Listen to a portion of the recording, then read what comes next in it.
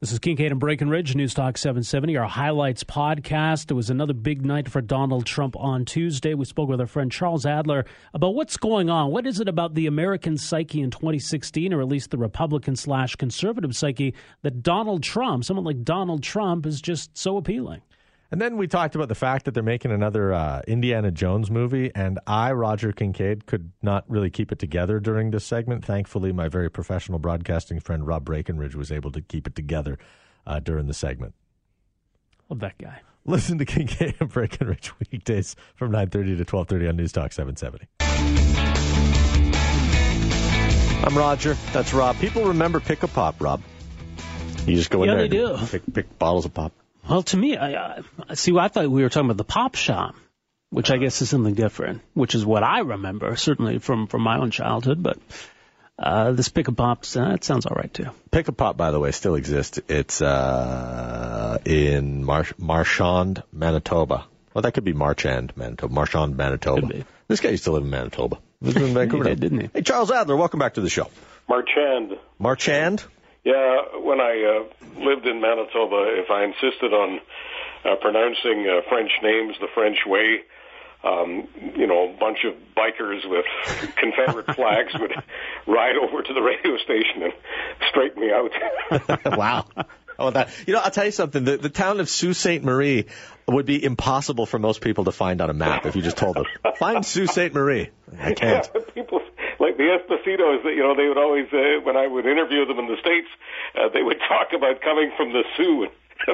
American colleagues, and what is the Sioux? And I would spell it for them, and they would think that we were all a bunch of crazy Scandinavians or something, because nothing made any sense. Speaking of northern countries, I don't know if you saw the charts this morning, but the happiest country on earth is Denmark. Wow. What's going on over there? I don't know what's going on over there. I mean, they've got more darkness and more cold than we have, but they must have something going on over there. It just seems most of the countries in the top 10 are Nordic. We made number 6, which is not bad, and of course we always compare ourselves to the Yanks. We're number 6, they're number 13, so Canada's back, eh? Well, we're making Canada great again is what we're trying to do here, Charles. Sunny ways. Yeah. So what's going on down south there? Marco Rubio, didn't he say, Rob, that whoever wins the Florida primary is going to be the nominee, and it turned out that it's not him, it's this guy named Donald? Yeah, I don't think he meant Donald when he said it, but Donald's kind of throwing it back in his face today. Imagine getting whooped that badly. I mean, he lost by about 20 points in his own state. Now, you always have to put a caveat on this, aside from the fact that there's clearly Trump mania going on. I don't know what else you'd want to call it. You were saying earlier on Twitter that you were going to ask me to tell you whether or not Americans have gone mad, and I responded with, this is real pressure having to practice mass psychiatry without a license. But on the Florida thing, Donald Trump thinks of Florida as his second home, and so do a lot of people in Palm Beach. So that takes away just a little bit, from the idea that he beat the homer. But Trump feels as much a Floridian as a lot of people do, and a lot of people do think of him as a Floridian because he probably spends more time in Palm Beach than he does in Manhattan. Interesting. So, the thing about the whole Trump mania or Trump mayhem, whatever, I think that this is, I was talking over some good Alberta beef last night with some friends of mine, that this is kind of like the product of how America has decided to conduct business for hundreds of years. They've kind of like said, look inward, not outward. Our country's the greatest country. You don't need stuff from outside. Now we finally got a politician who comes along and says, what if politics was that way too? What if we slapped tariffs on stuff coming in from China? Or what if we just tried to say, hey, we're good enough as we are, keep everybody else out? It just sort of seems to me like the ingredients have been there all along. Donald Trump is just kind of the cake, and people like cake. It's interesting. Last night while we were exchanging Twitters, and you were telling me about how, you want to buy me a beer, and I said, I'm on a special diet right now, so I'd like to have some Glenlivet. That gave me an excuse to, put up one of those those beautiful Glenlivet tweets, then you put on Kentucky bourbon. Anyway, we were having a good time, but where I'm going with this is when you're at a bar in the United States, the loudest guy at the bar sounds exactly like Donald Trump. And that's why sometimes I feel that pundits get a little bit too deep into sort of academic country when they say things like he doesn't really represent what most people in America feel or what most people in America are talking about. On the margins, obviously, we're talking about the heavy-duty racism and misogyny. That isn't necessarily what Americans are talking about at the bar over bourbon or beer. But so much of this other stuff, the bread and butter stuff, I mean, that's really what brings him to the dance, the idea of creating new jobs and getting the jobs back from Mexico and back from China. I'm not suggesting he can do any of that, and I don't know how many Americans expect he can, but I think a lot of Americans give him credit for saying the kind of stuff that they do here at the bar and they do discuss at the kitchen table, regardless of how much potential those outcomes have. Sometimes a guy simply gets a lot of credit for saying what a lot of people have been saying for years, as you've just said, and saying what a lot of people are feeling in their hearts. And people who are in the psychiatric area, joking earlier about doing mass psychiatry, psychiatrists will tell you that feelings aren't facts, and that's absolutely true. But politics are much more about feelings than they are about facts. Yeah, there almost seems to be an insecurity, right? When Donald Trump talks about our country doesn't win anymore, we need to start winning again, that obviously resonates. He's certainly tapped into something that there's a sentiment out there, and I don't know if it's exclusive to Republicans or not. Maybe we'll find out in the general election that, no, we don't win anymore. Why don't we win? We used to be great, and now we're not. That there seems to be that sentiment out there.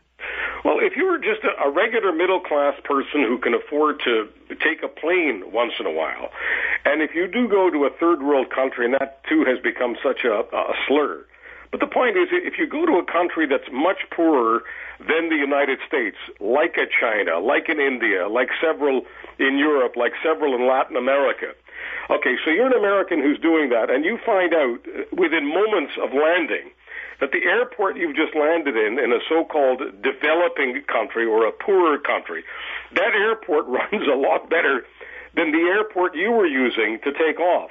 And then it goes on and on. You find out that the roads are better and the bridges are better. And you just get the impression that you may be in the number one power, the number one economic power, and all that blah, blah, but it just feels like blah, blah. It feels like something is wrong. And when Donald Trump says, we're losing, we've got to win again, that is clearly something that people who, as I say, go to these other countries are feeling. I mean, here it is, the survey comes out, and Denmark is number 1, and America is number 13. And the average American looks at that, whether he or she is a Trump voter or not, and says, yeah, that makes sense, we're number 13. We may have been number 1 at one time, but we're not number 1 anymore. And who knows, if things keep going the way they are, we won't be number 13, we'll be number 23 or number 33. And when you're raised to believe that you are the dominant power in the world, and you know you've got the largest military and the largest economy, you begin to think at some point that something has gone haywire. Yeah, interesting, as you say that, it just occurred to me, by the way, that Denmark has politicians that say keep Muslims out.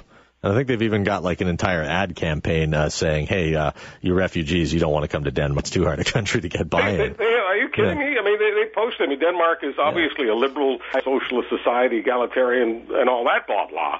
But Denmark has actually posted ads on Facebook. They purchased ads from Mark Zuckerberg's organization to run in Middle Eastern countries. Right? Saying to people, we're tapped out. Sorry. Nothing personal, just business. We're running a country here, and there's no more room for you. No room at the inn tonight. What strikes me about the Donald Trump phenomenon, though, is not so much that Americans are saying we want Donald Trump to be the president of the USA.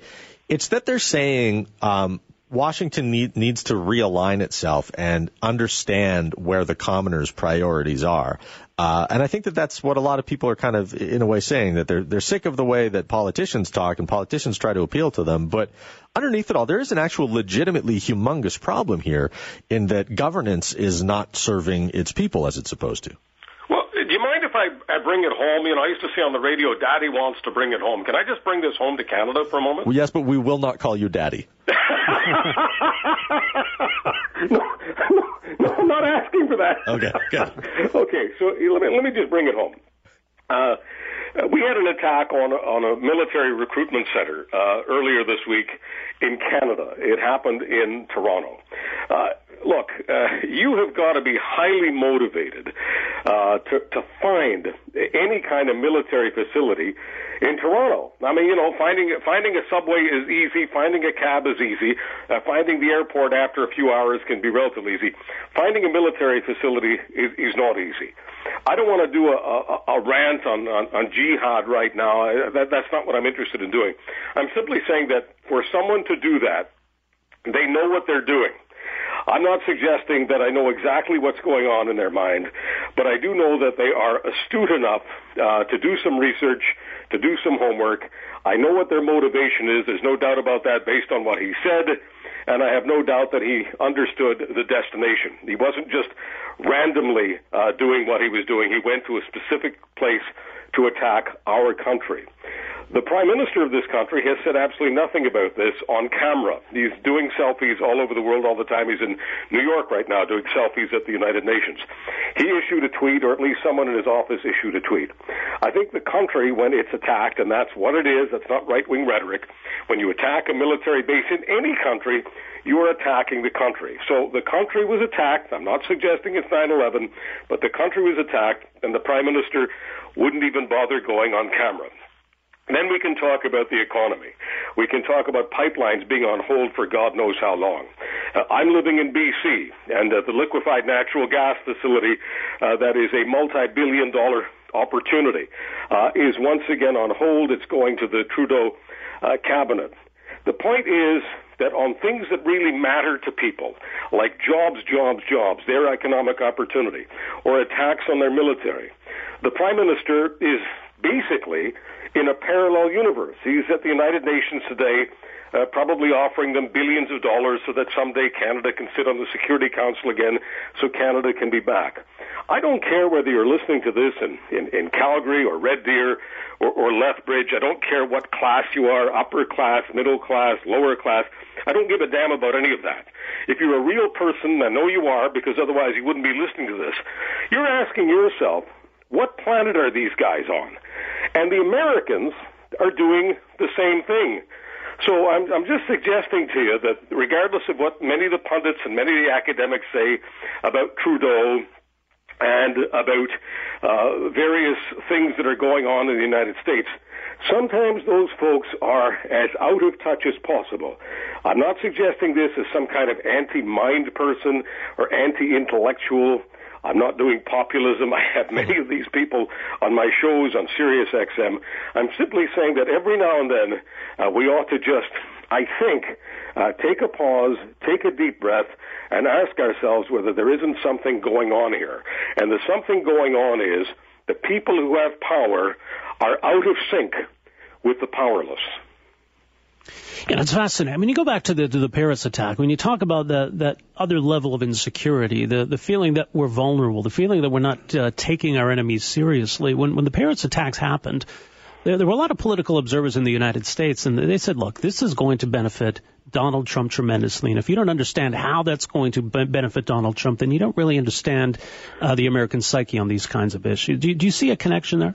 Absolutely. The average American is saying we don't need to take any chances. And when Donald Trump says we're going to ban people, we're going to ban certain people, in this case he's saying Muslims, because we've got to figure things out. And then he says they hate us. Now, if you just look at that statement, Islam hates us, it sounds ridiculous and it sounds racist, because you're saying that 1.6 billion people hate us. We know that's not true. But I go back to what I was saying earlier. The average person whether they're right, middle, left, whatever. The average American doesn't believe that when you make blanket statements like that, they're accurate in a court of law. But where the feelings are in the heart, the average person is saying, yeah, the guy's got a point, and nobody else is saying that. Yeah. Nobody in power is saying that. And so how about allowing someone who says what the powerless are saying, what ordinary people are saying, how about giving that guy some slack? And I'm not here suggesting that I want to vote for him or that I'm looking forward to him becoming president. I'm simply saying that we owe the people who listen to our broadcasts on News Talk 770, we owe them the benefit of understanding how people really react in the real world. Otherwise, we could just call ourselves a university station and just discuss things from an academic perspective. Yeah, I hear you. I feel dirty, and I'll tell you why, because when Justin Trudeau was telling the middle class just how bad they've got it in Canada and how his economic policies were going to fix everything, I was on this radio station saying, I can't believe people are gobbling that up. And it's not getting us anywhere. I mean, those tax cuts don't pay for themselves, and we live in a time when the middle class has been doing better than ever before. And so for someone to come along and say it's broke, needs to be fixed, I just thought to myself, well, here we go. We've got a politician who's spinning a message in such a way that it's a siren song, and people are going to go for it. And it concerns me that Donald Trump, populist that he is, the fact that his rhetoric reflects what's being said in bar rooms. When he talks about how we're going to shut Muslims out of the country, what's that going to do for the intelligence community who's using fantastic resources in the Middle East to try and keep America safe? But, people don't, I don't know if people look at that. They don't. They do not go beyond the headline, and if the headline somehow resonates with what they're feeling, I mean, the Justin thing is a classic example. Nobody could really look you in the eye during that campaign and suggest that there was anything about him or his plan that was really going to elevate income security for the average middle-class person in Alberta or BC or Quebec or anywhere else. But, the pollsters will tell you, and I was talking to Bricker last night of Ipsos, and he was saying when a country is in a mood for a change, some of these other things they talk about really don't matter. And Canada was really in a mood, overall, there was a critical mass that wanted change, and Justin Trudeau represented change.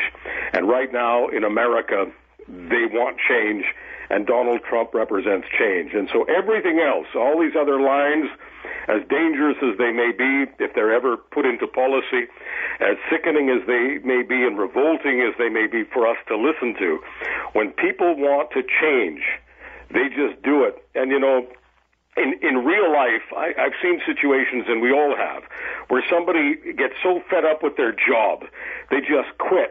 They just quit. And then they find out that the next job that might be available for them isn't nearly as good, but there was this motivation to quit. And people do this with houses. People sell perfectly good homes to move to a different home in a different neighborhood, and then they have regrets about that for all sorts of reasons. But the point is, we are very mood-centric. We're very feeling-centric. It happens at all levels of society. And that's why I think it's very, very important for us to understand that feelings matter. And the feeling right now in the United States, whether we like it or not, is to be much more insular and to give the rest of the world the big finger.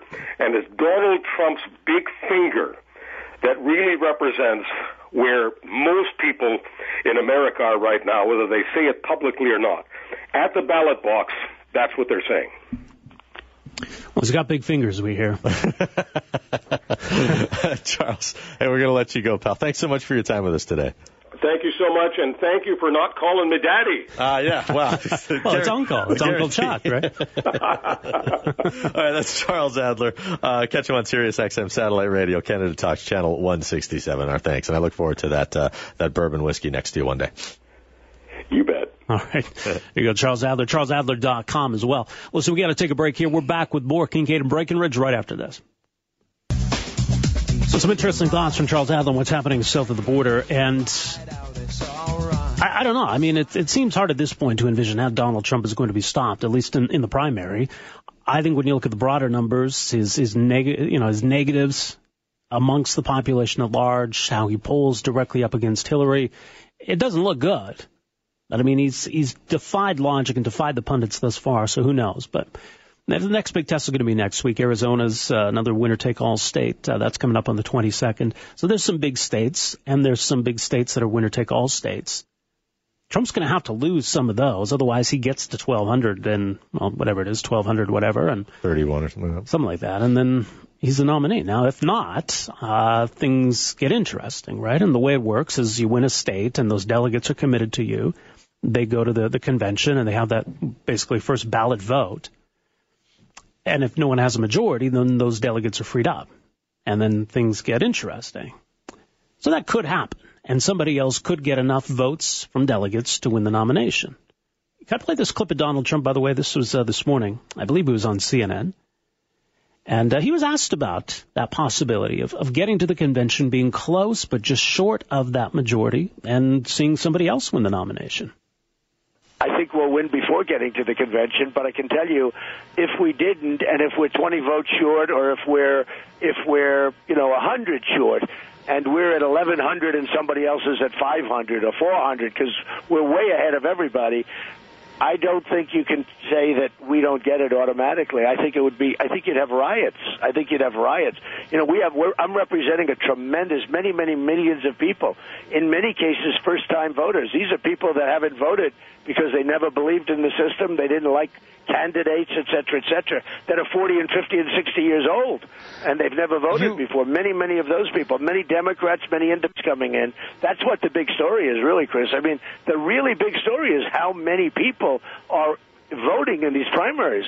The numbers are astronomical. Now, if you disenfranchise those people and you say, well, I'm sorry, but you're 100 votes short, even though the next one is 500 votes short, I think you would have problems like you've never seen before. I think bad things would happen. I really do. I believe that. I wouldn't lead it, but I think bad things would happen. That's the best part.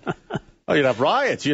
Be crazy. You'd be blood in the street. I mean, I wouldn't want that, but that's what would happen. Well, yeah. I mean, he's walking a fine line there. But look, there would be. There are a lot of people who are passionate about him, would not be happy. It would be odd, given that John Kasich has won one state, a single state. Like right now, for John Kasich to get to 1,200 and win the nomination, he would have to win over 100% of the delegates before the convention, right? So I get the point that here you have someone who's won all these states, won all these primaries, and then someone like John Kasich somehow ends up as the nominee. You could see how some people would say, well, wait a second. Why did we vote then? But the rules are the rules, and someone only gets the nomination by winning a majority of votes amongst the delegates. That's how it works. It's pretty fascinating times. I kind of want Donald Trump to score the touchdown here and see what it looks like to have him square off in the real debates against somebody who can really sling some mud and has a big political machine behind her. Because am I kind of putting the cart before the horse here and suggesting that Hillary's going to be the nominee? I don't think so. I think that's a safe conclusion assertion at this point. Yeah. So, to see what that race would look like and to see, how America's issues are framed up in that context, I think when the chips are really down, will be pretty fascinating to watch. So at this point, I'm done with reading articles on websites like Vox that talk about why Donald Trump can't win, or listening to the next special interest group come up with a YouTube video about what a horrible person Donald Trump is. Now I'm just saying, all right, fait accompli, it's going to happen. Donald Trump is the GOP candidate. Let's see what this looks like for the next couple months. Well, you had Florida's governor come out today and say, Republicans got to get behind this guy. Republicans need to unify. And so that's going to be the competing debate here, I think, in the coming weeks.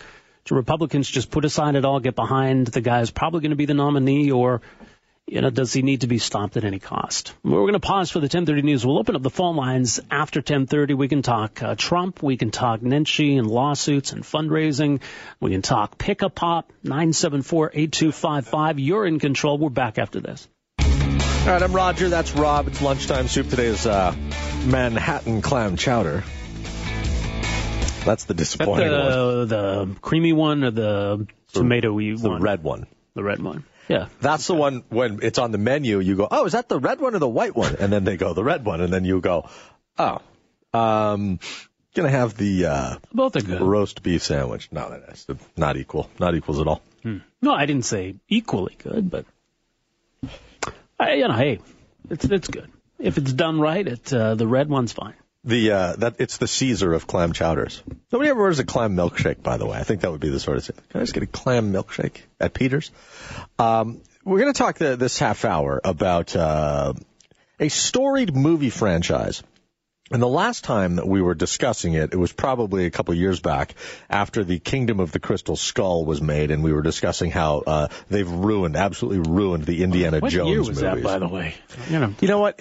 I've tried to put the entire experience of Indiana Jones and the Kingdom of the Crystal Skull out of mind, because it really took something that I loved as a child and put it on the floor and stepped on it in front of me and broke it into a bunch of pieces and then sent me running from the room crying.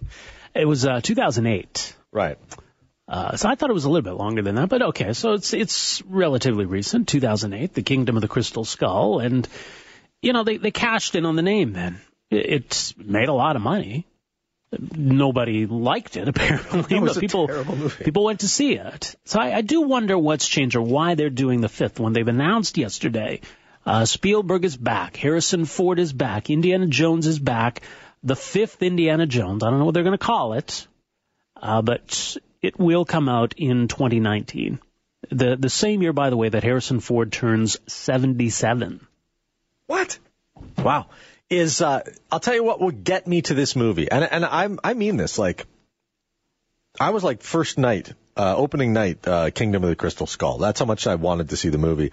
And I was telling people who would poo-poo the Last Crusade. I would say to them, you be quiet. That was a great movie. It was fun. We had fun watching that movie. Sean Connery was outstanding in that movie. And those people said that movie was terrible, that Indiana Jones stopped being good after the Temple of Doom. Like, as soon as the credits rolled on Temple of Doom, that's when Indiana Jones lost its magic. That's what they said. Then they made Kingdom of the Crystal Skull. The only good thing, I'm trying to get in this practice. My mom said, Roger, try to say something nice about something. It had Karen Allen in it. And I will go to this movie if Karen Allen is in this movie. But I'm telling you right now, I have a strong urge to not have anything to do with this Indiana Jones movie, because they've ruined Indiana Jones by making that last movie. It's a cash grab. Well, but I mean, that was a bad movie. I didn't see it myself just as well. But look, I mean, people didn't like the Star Wars prequels either. Right. That didn't stop people from going to see The Force Awakens. And generally, people seem to really like The Force Awakens. And they're now excited yet again about the subsequent Star Wars movies that are coming. So, I mean, it all comes down to whether this is going to be good in the first place. And hopefully they've learned a lesson from the last movie, that people care about this franchise. People want to see a good Indiana Jones movie.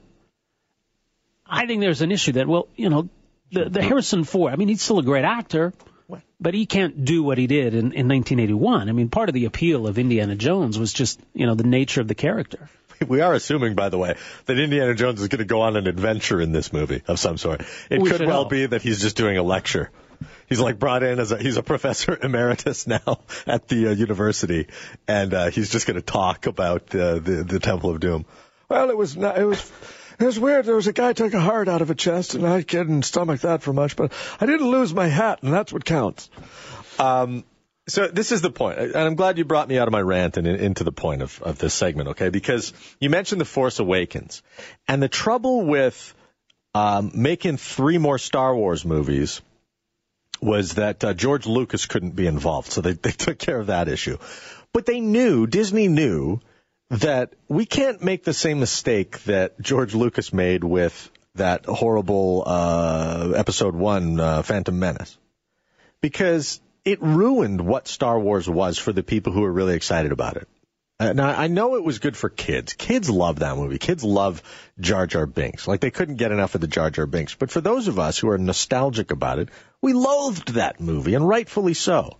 And so they have to strike the balance between making it relevant and fun for a new audience who's going to be discovering Star Wars for the first time, and being true to the people who have already spent hundreds, if not thousands of dollars on this franchise. And so they went out, they got J.J. Abrams. Here's a guy who doesn't screw things up.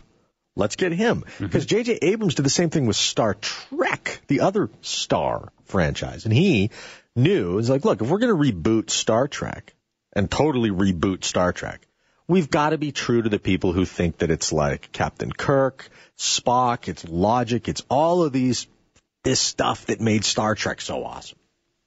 So have we learned the mistakes, or is this new Indiana Jones movie going to be more like the Ghostbusters movie, which is really upsetting people? Well, that's a reboot, though. Right. So I don't know. Is there a difference? Look, part of the argument is here that Hollywood just keeps going back to the same well over and over again. So this is Indiana Jones 5, as opposed to, starting over, rebooting it, casting somebody else as Indiana Jones, and telling a new story about a young Indiana Jones, or doing Raiders of the Lost Ark all over again. So this is a continuation of the series. It's kind of like how Rocky got to Rocky 6. That's basically what's happening here. I mean, Rocky and Rocky Balboa, he was old, and they were telling a different kind of story, and maybe that's what this is going to be. So does it still resonate with people? Do people still want to see this?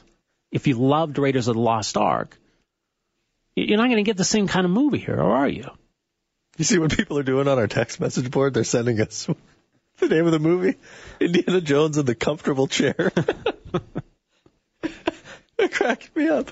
But that's kind of goes to my point, though, right? I mean, like, people love this franchise. They don't want to see it meddled with. They don't want to see it messed up by yet another movie. Well, is it a way of passing a torch to something else? It'll be like hopefully not him, but some kind of spin-off. I don't want to give away what happened in the Force Awakens, but is it possible that we would see Indiana Jones meet his demise in this movie? Do people want to see that? Would people be upset by that? Indiana Jones and the Crusade of the Geriatrics? Oh, man, keep them coming. It's too funny. Yeah, all right, let's get to the phones here. Peter's called in. Peter, what do you think about this upcoming Indiana Jones movie? Does it interest you? Is it something that you think will be fantastic, or do you think they're just kind of going to wreck a great franchise with another cash grab? Well, I'll watch it and make my decision after that. I'm not sure what it'll do. Yeah. But I got the piece of trivia there for you. Harrison Ford was 30 years old when he rolled that 55 Chevy in American Graffiti. Mm-hmm. Yeah, that's true. He wasn't a young buck when he got his start, was he? No. Everybody else was, but he wasn't. Right. Hey, thanks for the call, Peter. Appreciate it. Thank you. Yeah, Harrison Ford was born July 13th, 1942. Okay, we got to take a break while I regroup here. I'm sorry. Indiana Jones and the walk-in bathtub.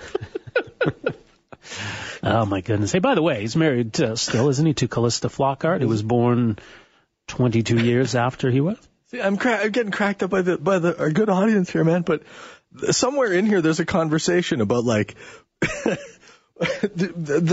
Ghostbusters thing when it came out last year, that they were going to cast 4 women in it. It really upset people because that was like a part of their childhood. This was like a brand that they really, really cared about. So for them to take it and kind of put an entirely, completely different spin on it, I mean, people feel like these film properties are sacred and shouldn't be meddled with. So I'm trying to tap into that, but instead people are just splitting my sides with hilarious. Well, but when does a franchise become sacred, right? I mean, were people saying that when they made Temple of Doom? That you can't make another Indiana Jones. Raiders of the Lost Ark is something sacred and people love it. You can't make another one. People were glad they made another one. People were glad that 3 Star Wars movies got made. Right. So is 3 the limit? You can make 3 of a franchise and you better stop there or people are going to get mad? I think if people like a franchise and you still keep giving them something they enjoy, then you're not violating anything sacred. You're giving people what they want. All right, let's take a break right here and ponder that question. And I'll read the text messages as we go to break here. But someone has written an email in about the James Bond component to all of this. We'll get to that in just a second. It's Kincaid and Breckenridge on News Talk 770. I'll see goosebumps. Instant goosebumps. Yeah. That and Rocky. And it was so cool. I was just in Disneyland, as you know, and I'd never been on the Indiana Jones ride. Man, it was awesome. It was awesome. That's part of why I think they're doing this. Doing another ride out of it. Like all the merchandising and stuff that's going to go around. Well, I think they're smart enough to realize, look, I mean, people like these franchises, right? I mean, Star Wars did so well, you can't go wrong with betting on something bankable like this. And yeah, I'm sure they'll get all kinds of mileage out of it. Okay. I'm going to take Jim's phone call here. Okay. Hey, Jim, thanks for phoning in. If I'm giggling in the background, forgive me. No worries. The texts people are sending are really funny. I guess the thing is that if they can capture the nostalgia, some of these franchises are going to turn out to be like Buicks, and they're going to try and revive them, but you know what? Maybe it's just dead. But I got to say with Creed, they really did capture the old guy passing on his knowledge to the young guy. Right. And a lot of us, when we first seen Rocky, were young. And now we've grown. And many of I'll go to the men and the males that probably enjoy that movie, are feeling a lot of those things now, passing on their experiences and trying to bring somebody new into the challenges of life. And if they can't do that, then it will die. Yeah, I mean, if I were to argue that, and I'm not trying to, but if I were just to play devil's advocate, which, Rob, you're totally allowed to do, by the way. Absolutely. I would say to you, Jim, like that showing your kids Raiders of the Lost Ark and Temple of Doom, like that preserves that sort of legacy. But no, I get what you're saying, and I like how you brought Creed into it, because that's like, some people call that, another Rocky or blah blah blah. But you're right, that kind of takes this old legacy of films and frames it in a different light for a contemporary audience, right?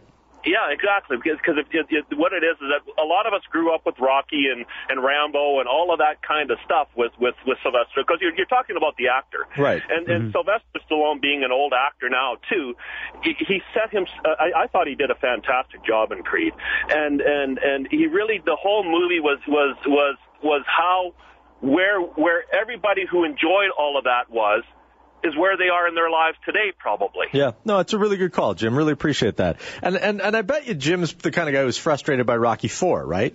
Where it went from like Rocky, which is a great movie, and then in Rocky IV it's just kind of ridiculous, that he's in the Soviet Union and the crowd turned on their fighter. Won the Cold War. Yeah, they started chanting Rocky like never seen it. It's really quite comical to watch. But of course, Rocky IV needed to happen for Creed to happen, because of course Apollo Creed, spoiler alert, dies in Rocky IV.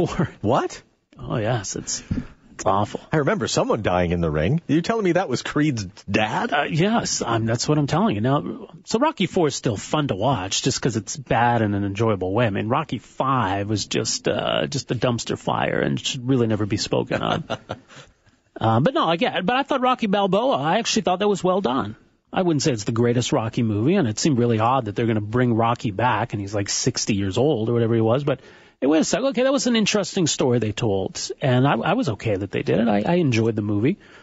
The funny thing is with Ghostbusters, right, they're doing this reboot. Yeah. But for a long time, I think it was Dan Aykroyd and Ivan Reitman who were pushing to do a Ghostbusters 3, to bring them all back years after the fact, and it looked as though a few years ago maybe that would happen. And it was Bill Murray who just basically kiboshed the whole thing, said, I can't do it, I don't want to do it. There will be no Venkman. And you can't do it without him. Yeah. But I don't know, would people have rather seen the old characters come back and do another sequel, or do people like the reboot, the starting over, the taking the concept and the franchise but doing it differently, telling a new story? Yeah, Bill Murray was out. I believe Harold Ramis was otherwise indisposed as well for any potential for a Ghostbusters remake or sequel. Okay, really quickly, I'll just rattle some of these off before we're out of here today. Did you say we got to be out at like right now or 28? Okay, so we got a little bit of time. Indiana Jones and the Temple of Assisted Living. Okay.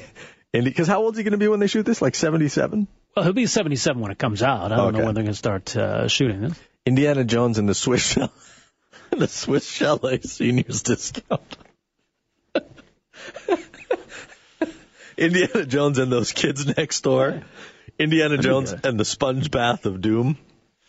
Not sure about that. There's a market for that. I don't know if that's the film that that's what I'd be concerned about, but there's a market for that. Indiana Jones, Raiders of the Lost Bifocals. Indiana Jones and the Legend of the $10 Buffet. Indiana Jones and the Damn Cat That Craps in the Flower Bed. It's funny because people are doing a lot of this on social media, and leave it to The Guardian. They get offended about everything in The Guardian. The headline, Indiana Jones and the Tide of Ageism. Why such a reaction to the fifth film? The announcement of a new Indiana Jones movie to be released when the lead actor is 77 has revealed an attitude to old age out of sync with society. Okay, I'm pretty sure that The Guardian was probably on board with the idea of a 58-year-old Roger Moore as James Bond betting women half his age. Well, aren't these the same people who complain about how there's a double standard where someone like Harrison Ford can still be a leading man well into his 70s, and, you know, female actors get put out the pasture when they turn like 30. Right. But apparently this, you know, to make jokes about this is bad too. I mean, goodness. All right, listen. We appreciate it. Yeah, we appreciated it, and we tried really hard in that radio segment, but you people who texted in funny titles of the Indiana Jones movie totally derailed me, so I remain faultless in this. Okay. Duly noted. We'll end it here today. Daniel Smith is in after the news to 12:30. We'll be back tomorrow morning at 9:30. It's Kincaid and Breckenridge on News Talk 770.